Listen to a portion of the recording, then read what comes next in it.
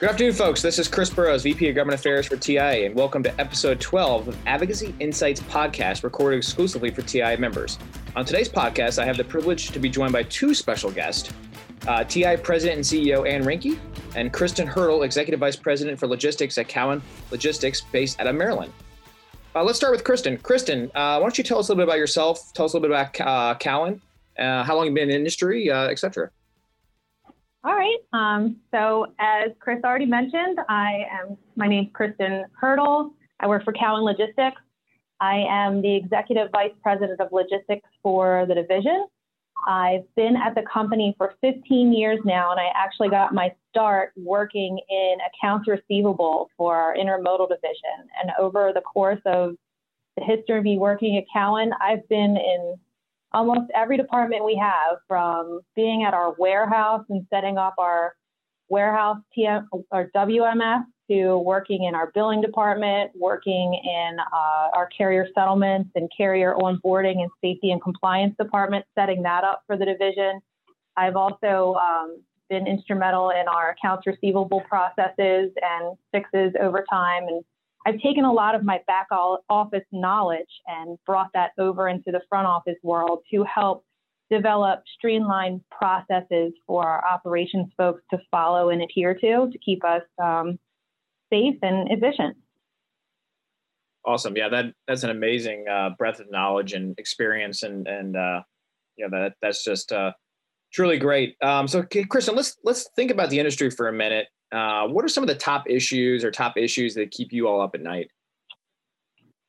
Honestly, right now, and what it's always been for me, is just making sure that we do everything as safe as possible to keep not only the people on the road driving next to the trucks we broker loads to safe, but also to keep our company safe from any fails that we could have along the way. It's really tough when the FMCSA has rules that are pretty vague and void on what they consider a good carrier out in the industry versus what we have to do as a broker to make sure we safeguard ourselves and pick the right carriers to haul our load. I would say that's the biggest gray area for us, and the thing that really has the biggest potential for risk in general. Yeah, the issue of carrier selection is always top of forefront of a lot of TI members, and something that certainly keeps a lot of them up at night. Are there any other issues out there that affect you all?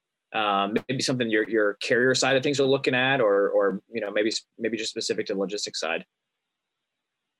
So, in trucking in general, I would say the capacity crunch and driver shortage is always problematic. I really feel that it hurts us extremely when you can't get person to be even able to drive a truck until after they're over the age of a point in time in their career where they're going to try to pick a venue in which to start a career path. It really gets us in a situation where you end up with people using it as a second option or a second choice of career, instead of getting people when they're trying to develop themselves at an early age. It makes it hard for everybody to pick trucking as a career path. And everybody needs truckers in the industry. There's not one thing in my house that wasn't on a truck at one point in time or another. And the lack of support that we sometimes get in this industry, or the negative connotations that surrounds the trucker on the road, is something that we always have to face and deal with.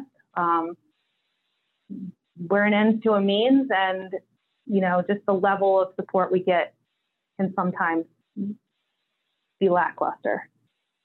Yeah, I'm glad you brought that up, Kristen. We work pretty closely with the American Trucking Associations and a number of other groups through coalitions too on the Drive Safe Act, which would reduce the driving age from 21 to 18 years old, obviously with a lot of safety and a lot of more training put in place. But you're exactly right. I mean, an individual at 21 is pretty much already probably decided what their career path is going to be.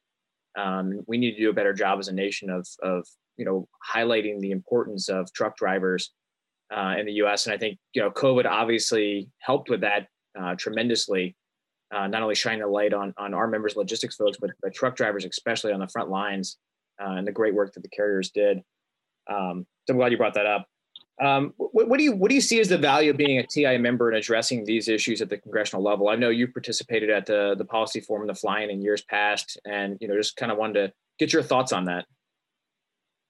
It really helps support us to be able to have people in DC helping us get things to Congress that will support us, benefit us, represent us in areas in which otherwise we might not have a voice. It gets the topics that are really in most of our meetings in terms of safety to the people that can hopefully make change. I think that's really important, especially in the brokerage industry where, there's so many carriers out there on the road that it's so easy to get an MC, it's so easy to get a DOT number, but they're not really being checked for safety measures. And we're being held as a broker to make them up as we go on what we think, okay, here's all these active carriers out here, which ones do we think are good for us to use versus bad, as opposed to the government telling us which ones are good and bad. I think that gap cannot close without the help and support of the TIA. Awesome. Absolutely. Ann, let's start over to you. You've been on the job now as president and CEO for 6 months. You've done an amazing job. You've met with several members over those 6 months, really getting out there, making the connections, doing the grassroots. What are you hearing from members in terms of the key issues from your visits? Well, thank you, Chris, and thank you, Kristen. The reason, actually, the impetus, Kristen, for you and I being on this call today was, in fact, visiting Cowan earlier this month, because I asked the question Chris asked, which is what keeps you up at night? And you guys said liability is a real concern, that your folks, your company could be slapped with a lawsuit, a negligent selection lawsuit. And really, you had, very little to do with the ultimate incident that is being sued over. And so how do you get protected? And which is what Chris and the government affairs team is working on and have been working on over the years. And so a lot of the members we meet with have particular concerns about whether it's government affairs, like the negligent selection lawsuits, whether it's broker transparency, the issue that arose last year when our owner-operator truck drivers were alleging that somehow we were trying to profit from the pandemic. Obviously could not have been further from the truth. Or it could be issues revolving around training and hiring, access to getting good people, training those people. And they benefit from TIA training courses and education courses, new broker success packages for certified transportation brokers, et cetera. So the value, I think, of going out there and meeting the members is that I do hear directly from them what their concerns are, what they're focused on, what the pandemic did to their business, if they were able to sort of mix their, shift their mix so that they had a little bit less exposure to pandemic kind of down market activity. All of that is so effective to do, I think, meeting in person and really kind of talking through the issues at length, as opposed to, obviously Zoom has a utility. We all benefit from having it during the pandemic, but really getting to talk to people and digging into an issue, I think, helps us all. Absolutely. Well said. I don't want to steal your line that you came up with this morning, but don't steal my line, Chris. Don't do it. Kristen made a great point, so I think it's a good opportunity for you to plug your new line here. Okay, I'm going to plug it. So Chris and I, obviously your government affairs background. I have a government affairs background, and one of the things that I think advocacy is so important is that my belief is that everyone should get their say. That doesn't mean that everyone will get their way, but without having an opportunity to say what your concerns are, you really don't have any influence on what happens to a piece of legislation, what happens to an association's sort of legislative strategy. So, one of the things that Chris does so well, and that what we try to do, is get member engagement. So we have, various modal conferences, whether it's air freight, international, highway, or intermodal.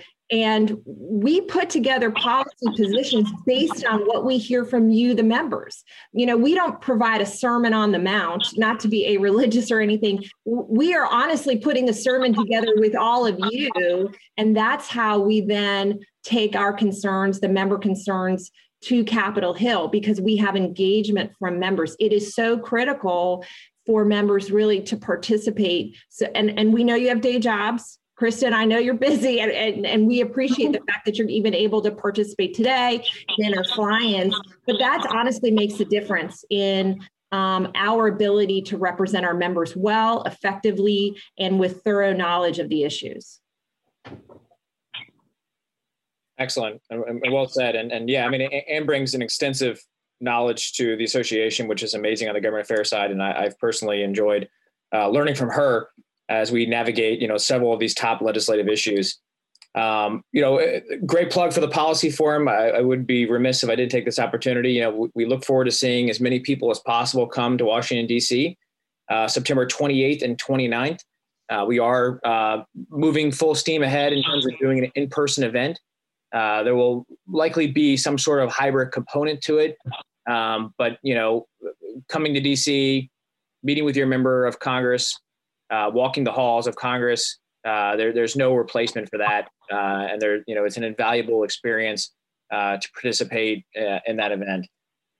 Any closing comments from either Kristen or Ann? Just thanks for including me today. It was nice to be able to be heard and to take part of this.